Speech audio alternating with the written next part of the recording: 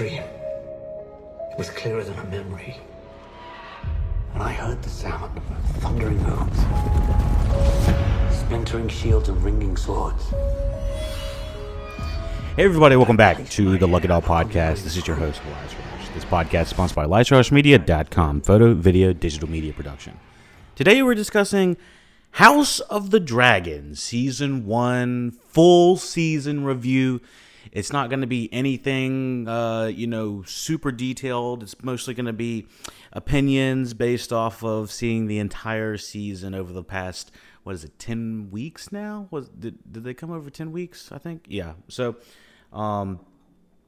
I gotta say, so anyone that was interested in Game of Thrones, obviously, is probably following into the House of the Dragon. It opened up with around 10 million plus viewers, I think, per episode, and continuously grew. A lot of people were comparing the apples and oranges nature of the fantasy realm of Game of Thrones, House of the Dragon versus the Rings of Power and Lord of the Rings, and how they were doing things over there. I'll say, just kind of off the top of my head, I have seen all Rings of Power. I've seen all of the Game of Thrones through season 8, and I've seen House of the Dragon now, and I've seen all of Lord of the Rings. So just with saying that, I haven't seen the Hobbit movies, by the way. So just with saying that, Game of Thrones, House of the Dragon definitely does scratch the itch of fantasy realm for me. Rings of Power, Lord of the Rings. It's just a different type of fantasy. Like Game of Thrones very much is of the adult realm, and when I say that, not that Lord of the Rings isn't. It's just that this, the violence, the sexual nature of it, the gruesomeness of Game of Thrones is much more prevalent than Lord of the Rings. Kind of a rated R versus PG-13 type situation. So just with that, I felt mostly I'm way more aligned with House of the Dragon, Game of Thrones type lore and type storytelling. So this is not a comparison podcast. This is just, talking off the top of my head of the two properties off of the dome. So with saying that, House of the Dragon, I was with a lot of people kind of skeptical about going into the House of the Dragon. I was with probably the millions of other people that were disappointed in the last 2 seasons of Game of Thrones. Dan, D.B. Weiss, and Dan, whatever, I forgot, the writers that were adapting the original Game of Thrones first 6 seasons and then kind of had to improvise on the last 2 seasons, were kind of fed up with Game of Thrones, as we've talked about in the previous podcast, that they were ready to kind of get off the project. They had been on the project for almost 10 plus years at the time. I think that was 2019. I think they had started around 2010, so they were going on 10 plus years, I believe, and they were ready to start a new project. So the last 2 seasons of Game of Thrones kind of felt expedited, rushed. Storytelling was not the same it had been for the first 6 seasons.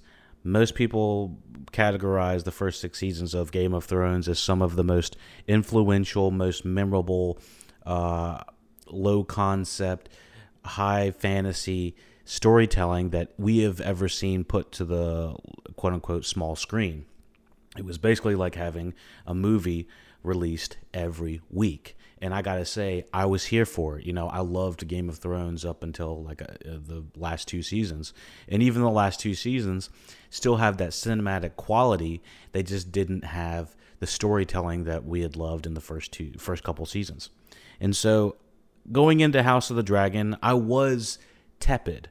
I was not super eager to go back into the world initially, but once the first few episodes had started, it felt like getting back into the pool, just kind of getting acclimated to the temperature. And I just was enthralled with it. I know that the first couple episodes, we're getting ready to start spoilers here in a minute. I'll give you a heads up for anybody that wants to kind of bow out, but and join us back for the full season review. But just kind of as a roundup, it did take a few episodes for me to kind of get entrenched with the characters, the lore, the understanding of the world again. We are taking place about just under 200 years before the world of Game of Thrones as we know it starts. So it is a prequel. So like I said earlier, when we were comparing the Rings of Power, the prequel to Lord of the Rings, the movies, and this show, the House of the Dragon, is the prequel to Game of Thrones, the shows. It's very interesting how all these two different properties are kind of taking and mining the history of property and franchise they've already created. And most people would say Lord of the Rings, just as Game of Thrones, both are very successful and highly regarded properties, despite some of the, let's just say, The Hobbit is not so well regarded as much as the Lord of the Rings original trilogy, kind of in the same way as the last two seasons of Game of Thrones are not the best of the Game of Thrones seasons. So the lore, it does have, for both franchises, has the the franchise warts and all, so both of them have their scars. Both of them have very highs, in various lows. So going into House of the Dragon, it did take me a few episodes to kind of get acclimated and understand the characters' names, who's the king, who's the successors, who's the good guys, who's the bad guys, all that type of stuff. But with saying that, House of the Dragon, I think it was around episode 4 or 5, I realized, I was like, damn, I've missed the hell out of this world. Just House of the Dragon, there's not much television on like it. Some of the verbal sparring to the betrayals to the succession lines, it's just so watchable. And I can understand the people that don't want to watch it. There is a level of cruelty. Again, I'm not going to say against women, but it feels like, the world is very rough and maybe sometimes overly brutalized in some ways. But I think that you can honestly make the argument for both ways. Now, with saying that, before anyone gets started and watches the full season after that, my somewhat of an endorsement, I personally do endorse the show. The first season, it's very, very watchable. There are some very harrowing scenes in it that are hard to watch. And I've heard recommendations on both sides of should these harrowing scenes be in this or not. Now, earlier in the original Game of Thrones, it was normally sexually charged scenes, mostly regarding some sort of sexual assault or, not portraying sexual situations in the best light. Now, with saying that, I don't think that this show has that problem. I think generally everyone agrees that everything's very, when it's very clear, it's very consensual on both sides, relatively clear on both sides, give or take power dynamics, but it's not quite as speculative as to whether these scenes should be there or not. The scenes I'm really specifically talking about have to do with the birthing scenes. Now, I've heard both sides. We're getting ready to start spoilers here in a minute. But before we get into spoilers, I got to say that there are some very difficult scenes to watch with regards of pregnancies. Some are good, some don't end so well. I don't think that's a spoiler to say, but there are multiple pregnancies within this season that maybe could... I feel like maybe streaming services should give you the option of, like, let's just say... if I was triggered by pregnancies that are potentially hard to watch, then maybe having like a warning or something to pop up, or at least an optional warning tag to say that, sometimes when there's a sexual, I think normally when there's a sexual assault shown on the TV, on an episode, normally it'll say like trigger warning or something like that, or if you have epilepsy, it's going to say flashing strobing lights, that type of thing. I think that they could it'd be an easy thing to just kind of insert like a little title slide for people that want to be aware, kind of going into this is what you're about to watch.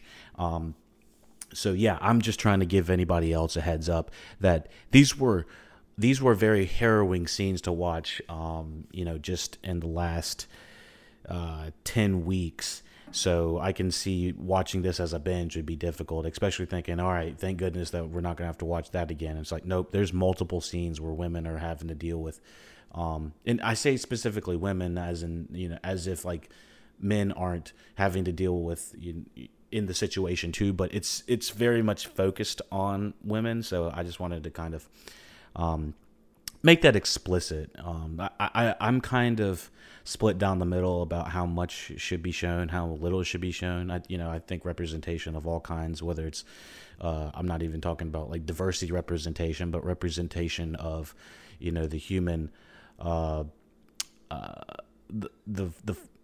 human condition of birthing and stuff like that, death. Obviously, these are things that we've had to deal with hundreds and millions of years, regardless if we're on, watching a television about fantasy and whatnot. Sometimes it's, kind of important to show that type of representation, even though we aren't showing something that is scientifically, historically factual. It's kind of rooted and based in it. So, we kind of got a little serious there, a little small tangent off of the very harrowing scenes in House of the Dragon, but I think they're important to kind of discuss. But yeah, so we are going to discuss House of the Dragon Season 1 in spoiler section here in a second. I appreciate everyone listening, watching the Lucky Doll Podcast, whether you're on luckydogpodcast.com or on YouTube's or any social medias that you're following us on. I appreciate it. But yes, despite these harrowing scenes, a little bit controversial, but at least it does show representation. So I think some representation of these scenes is important. But with saying that, what about the rest of the House of the Dragon? How is the rest of the House of the Dragon in comparison to at least its own Game of Thrones? Well, House of the Dragon does have its own flair. It has its own main title. It keeps the music from the original, as usual, but the usual Ramin Djawadi dun dun dun dun dun dun, which some people might say doesn't feel authentic and original enough, and some people say, it works. What if it ain't broke, don't fix it, kind of thing. So, I gotta say, from the main titles to the casting to the characters to the story to the intrigue to the overarching, am I glad that it exists? I absolutely am. If it was a movie, I'd say it's an 8 out of 10. It's right up there with some of the highest mainstream media that I've watched all year. Some of the best television. Definitely going to be on top 10 seasons of the year, television seasons of the year, and it's a full ringing endorsement for getting back into the world of Westeros. Even though Westeros has its problematic aspects of it, it's still a highly watchable and entertaining piece of fictional location and obviously the media to watch. I think it's very watchable. And yeah, there are problems with the season, don't get me wrong, and I'm not going to be able to spell every single one of them out, but I gotta say it is very watchable for me. Even from the first couple episodes, a lot of people were trying to compare Rings of Power and House of the Dragon together, and I'm just like, it is steak and lobster for me. Like I totally see the good aspects of Rings of Power, but I just feel like it is not the same type of storytelling. It's way more wide scope, and they're trying to be way more of the old school Game of Thrones, whereas the House of the Dragon's kind of trying to pave where it's more micro scale, focusing on the Targaryens and the lineage of the succession of power. So, yeah, I enjoyed the hell out of House of the Dragon. Let's talk about spoilers for this season real quick. We're not going to go into like super detailed spoilers. Obviously, if you've watched it, you know about the Rhaenyra, you know about the Viserys, the Daemon, the Matt Smiths, the Greens versus the Blacks, the High Towers, the Rhys Ifan doing an amazing job. I talked about it in the first episode. Go back and check out the first episode of House of the Dragon. First, I had a review for the first 3 episodes, but yeah, I enjoyed the hell out of the season. I think it was highly watchable. I liked kind of the micro view of kind of focusing on these characters and their almost day-to-day operation, and then doing like a 10-year time jump over the course of like an episode. The time jumps were probably one of my biggest issues with the original storytelling, because the first, I want to say 5 episodes, we have almost an entirely different cast playing, Rhaenyra and Alicent, and then we get, I don't want to say we get upgraded, but we get the older versions of those characters as well. I don't have everyone's name. Like I said, this is not going to be a super on the nose. Let me see. Say Emma Darcy. I believe she goes by they, them. So forgive me if I accidentally say she or something like that. So like I just said, she. Emma Darcy goes by they, them. Olivia Cook comes in and plays Alicent, and so. Originally, I was very much against the whole aspect of the time jumps. The time jumps were happening really fast for me as the watcher, just as a television watcher. Like I said, I'm not watching this. I'm only watching this, not reading the books or anything like that, not reading ahead. And so, I think the easiest way we could probably talk about this season is by character line. So the Millie Alcock actress plays Princess Rhaenyra the first few episodes, and I was instantly hooked by this character. She plays stoic, she plays dramatic, she can play immature if she needs to, kind of playful. I think that she's an overall movie star in the making, and I can't wait to see her in almost anything else, just because she was very captivating with the way she was able to capture the screen's she had strong screen presence, is what I'm thinking, or is what I'm trying to say. Olivia Cook, I feel like everyone I know is coming out of the woodwork to say, oh yeah, Bates Motel, everyone remembers that. And I'm like, when the fuck were y'all watching Bates Motel? I was like, nobody talked about that shit. So, Bates Motel probably would have blown up a lot more if it had gone straight to Netflix. I think it took a while to get there, but I think once it hit there, most people found Olivia Cook there. I'm not exact. I think she's been on Me, Earl, The Dying Girl, Ready Player One, Sound of Metal. Yeah, she's been on a lot of big pieces of media recently. I've loved to see her kind of explore different genres. She's magnificent in this. Okay, so the whole premise of the first season stems from Princess Rhaenyra and her best friend Alicent Hightower, and them kind of splintering off as friends. Alicent ends up marrying Princess Rhaenyra's father when her mother dies, and causes massive rift. And then the rest of the season just becomes this rolling ball of an avalanche just coming down all the way to destroy, and the rolling ball of war coming down to to implode the Targaryen lineage. And, there's this whole side subplots with, well, it's not even side subplots. It's kind of more or less like the lineage question of, are those really your kids, Rhaenyra? We know that your husband might be gay, Rhaenyra.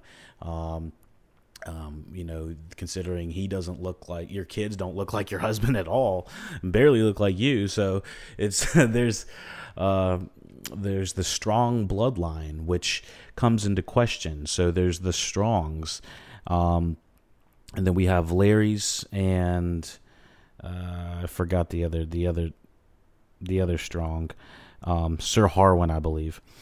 So anyways, we're following through the season 1, covering the majority of the best friends breaking up of Princess Rhaenyra and Queen Alicent. But once we hit about episode 6 or 7, I believe, it was really when the rift became super apparent. And that's when, the children of Alicent are starting to question the whole kingdom. Apparently got it somewhat questioning about the lineage of the Targaryens, and are they real, full-blooded Targaryens type thing? And they actually aren't. They're Strong's kids. So it's just interesting to kind of see how the deterioration of this lineage is happening. And I gotta say, it rolls off the tongue. I feel like despite the time jumps do a twofold. It allows you to kind of explore, and it makes it feel like this has been a very long time with these people, and that there has been a long scope in history shown. And I enjoy that. I just feel like the time jumps didn't happen soon enough. I think the time jump should have been about every 3 episodes, and it took about 5 episodes. So that was my only thing. Instead of dividing it down the middle, and dividing into like thirds, it kind of divided it down the middle, the storytelling. So,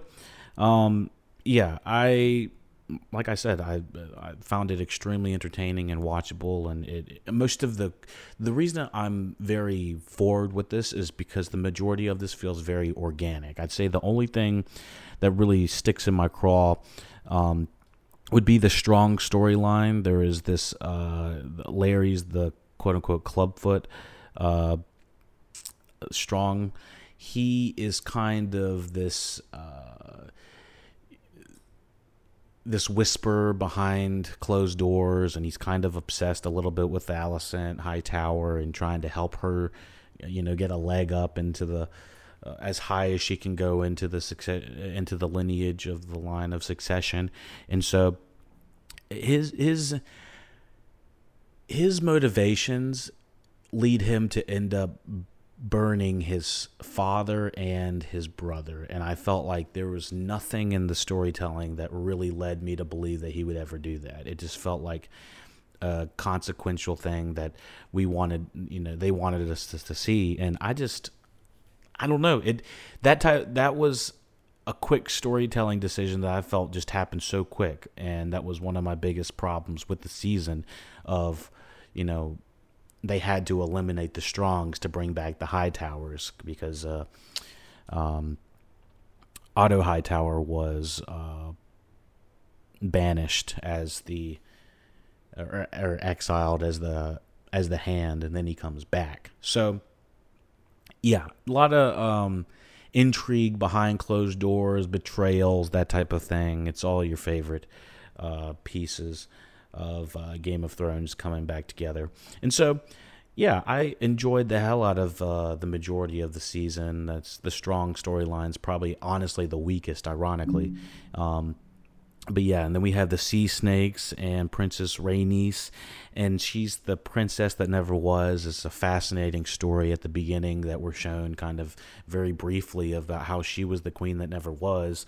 She was technically older than Viserys, the current king in the show, and she technically was closer in line, but apparently, this is where it's kind of getting fuzzy for me in the lore, but there was older siblings that had died, so it left it down to Paddy Considine's Viserys Targaryen.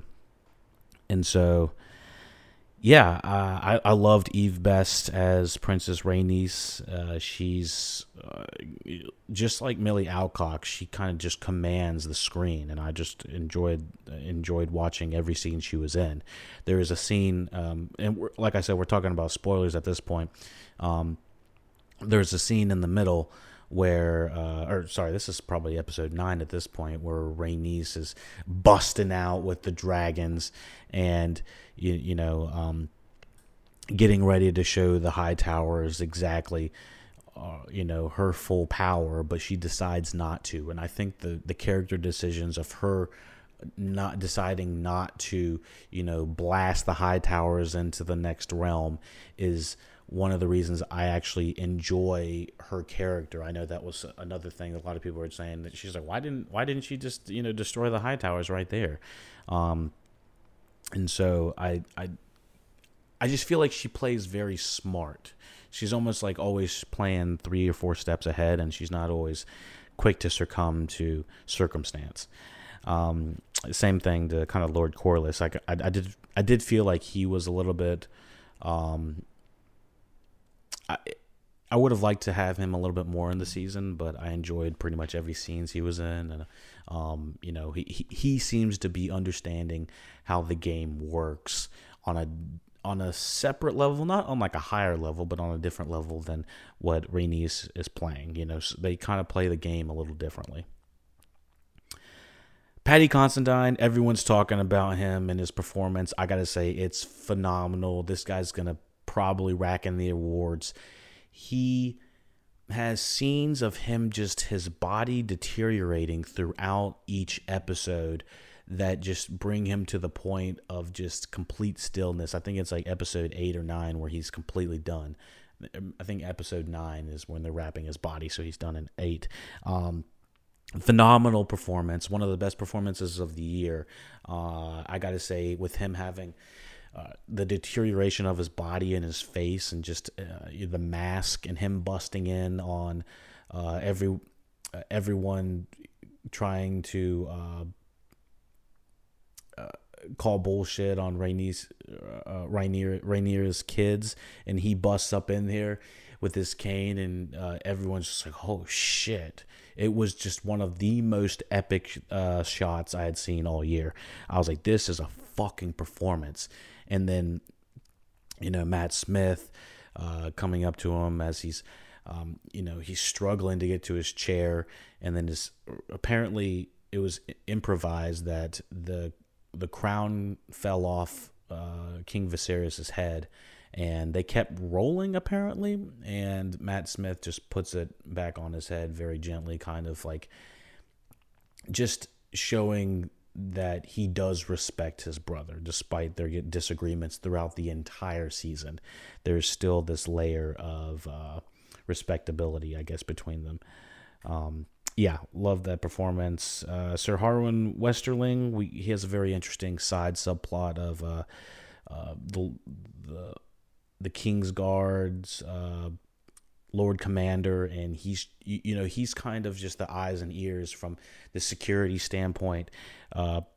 Sir Criston Cole, I knew from episode 2, I think, that I was going to hate this guy, and he just turns into one of the most dislikable asses throughout the whole season.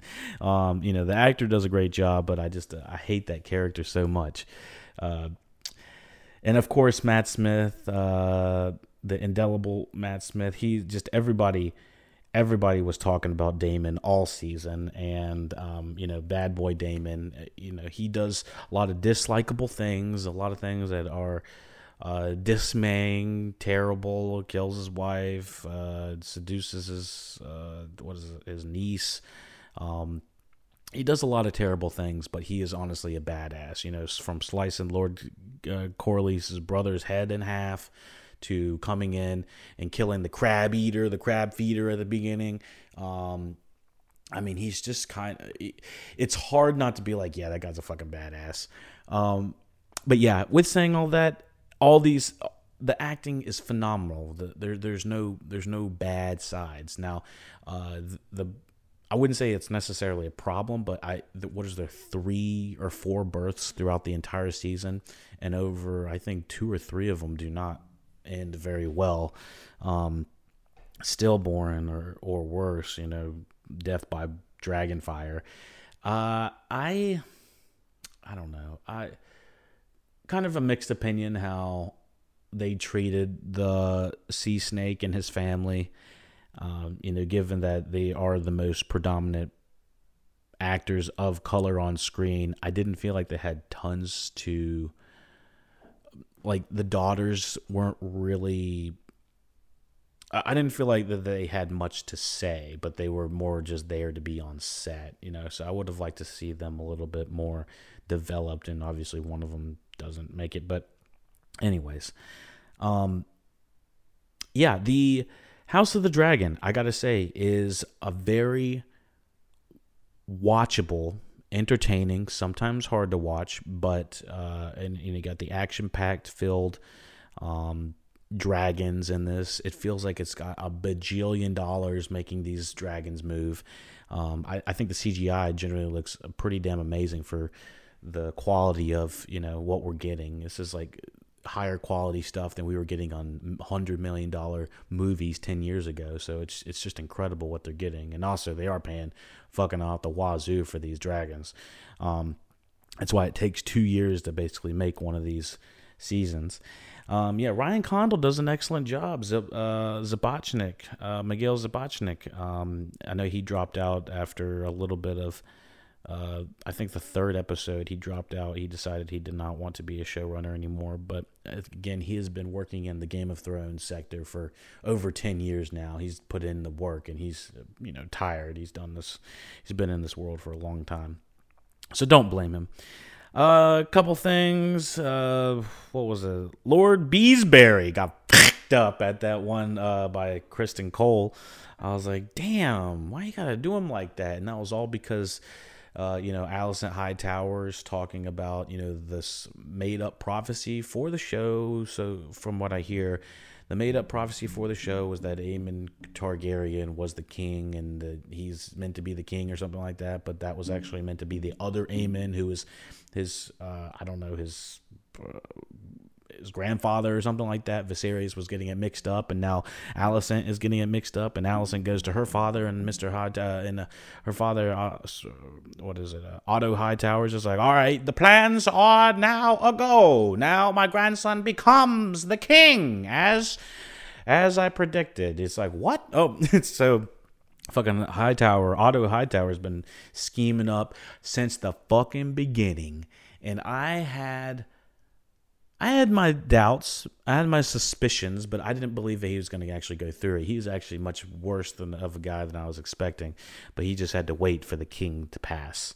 But yeah, so, and then we have the White Worm. She's played by Sonoya Mizuno. She was the lead actress in Devs, and she was also in Ex Machina. She's and Maniac as well, and Annihilation. Big Alex Gardner actress. But yeah, so she's a great actress. I don't know what she's doing with her accent in this, though. I think every podcast I listened to was talking about her accent, and I noticed that accent almost immediately as watching it. It almost sounds like a stereotypical, quote unquote, Asian stereotypical accent, and I'm just like, what is going on here? And it kind of feels like it fluctuates in and out. I'm not really sure what the direction they were going for with that, but that was the first red flag I had in the show, and I think that it took till episode 3 for that to really happen. Again, throughout the season, Alicent doesn't tell Larry's Clubfoot Strong that he needs to go take care of the White Worm, which inherently that didn't happen. He just burns down her place, and I think she's fine. But anyways, Yeah. Oh, yeah. And then the feet fetish scene with Larry's and Allison. He's like jerking off to her feet or something like that. Now, let's talk about this problematic aspect real quick. Now, there's not many people. I think the problem here is it's not that he likes feet. You know, everyone has a kink. As long as both sides are consensual about it, then it's fine. Whatever.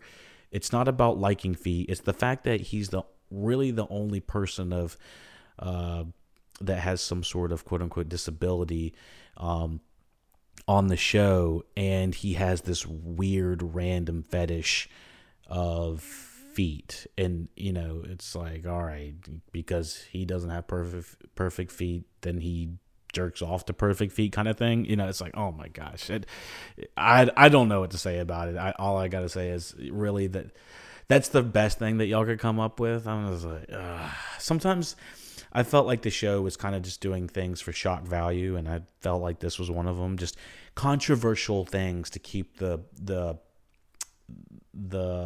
show in the conversation for the first couple days of the week, just so that you can come back at the next week to talk about something else crazy. And there was things that were happening crazy. Allison's kids, they growing up to be fucking, what is it? Eamon, Damon, Raymond, all the fucking Colors of the Wind. I forgot all their names, honestly. I'm recording this a little bit late after the show has come out, but yeah. So at the very end, let's just talk about what had happened at the end of the season. So essentially, King Viserys dies. The Hightowers move to have Aemon kinged, and is it Aemon? I think it's Aemon King. Prince. Oh, no, it's not Aemon. It's the other one. Shit. I should have looked this up. Prince. God dang it. I'm going to have to look this up real quick. Give me 2 seconds. So anyways.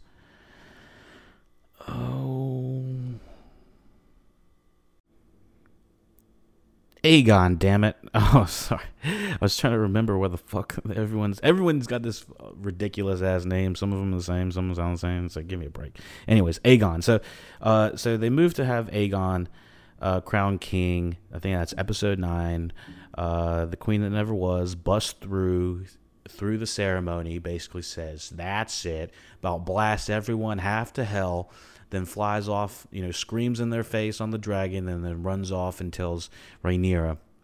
And again, Rhaenys was being held captive during this whole time. So she goes over to the Black Queen, and from there, Rhaenyra, is told that she has a day, I believe, to get all of this situated. And Luke and Prince Jacaerys or something, Jace, is that his name? How do you pronounce it? Where is it?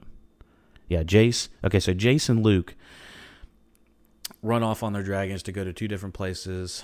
I think it's the Baratheons that Luke goes to.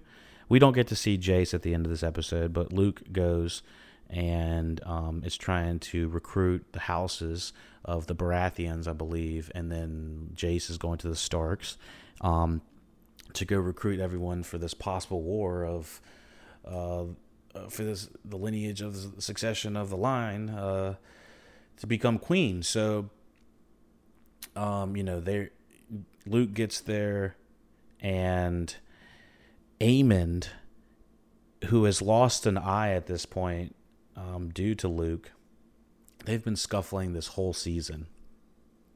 That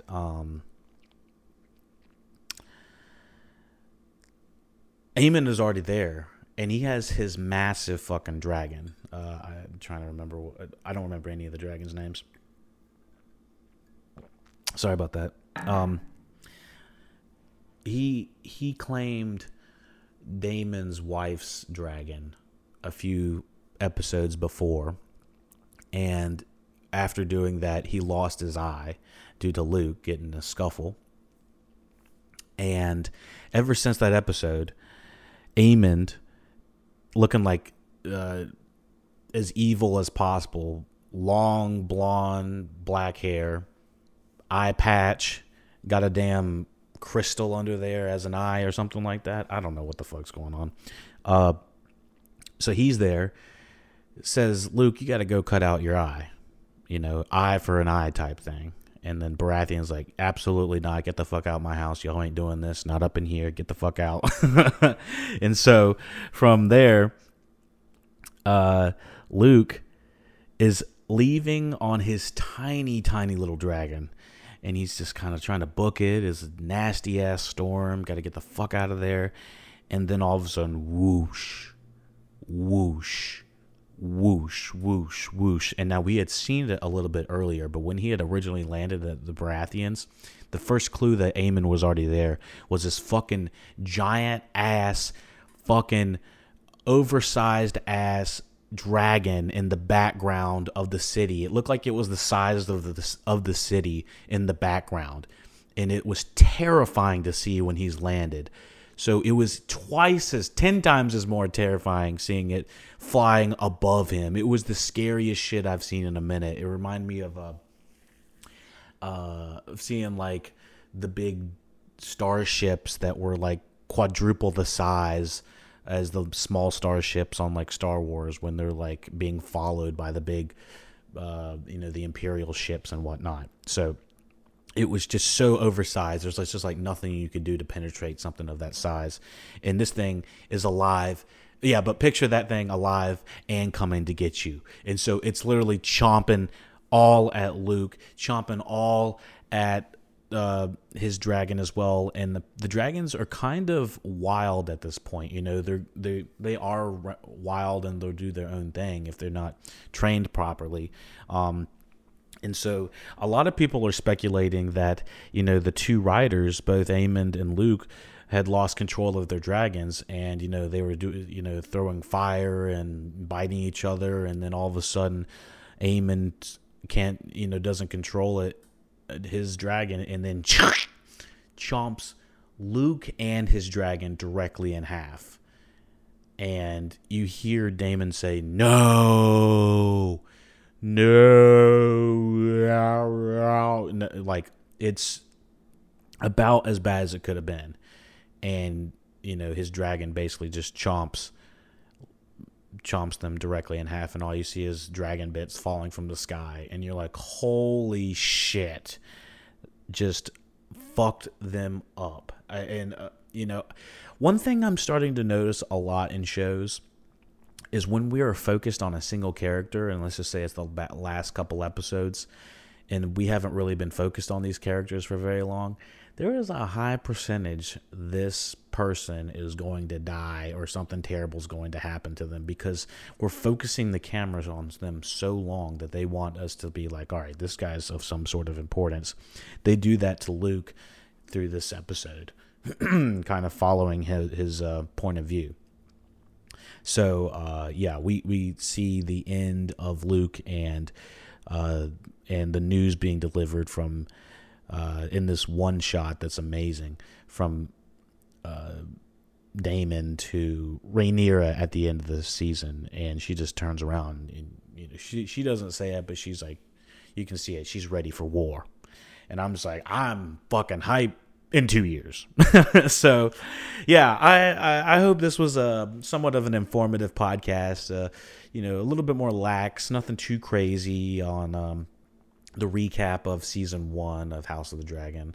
Let me know what you thought about House of the Dragon comparisons, maybe Rings of Power comparisons. If you want to hear a little bit more in detail, hit me up on Twitter, hit me up on all the social medias. I'm there on Discord, on Facebook, on all the other social medias. Whether, I don't know, Twitter's going to be there in a year or not, who knows. But, Look It All Podcast for all the stuff. Check it out. Thank you for listening, watching Look It All Podcast. Thumbs up, subscribe, you know what to do. Take it easy. Where is duty? Where is sacrifice?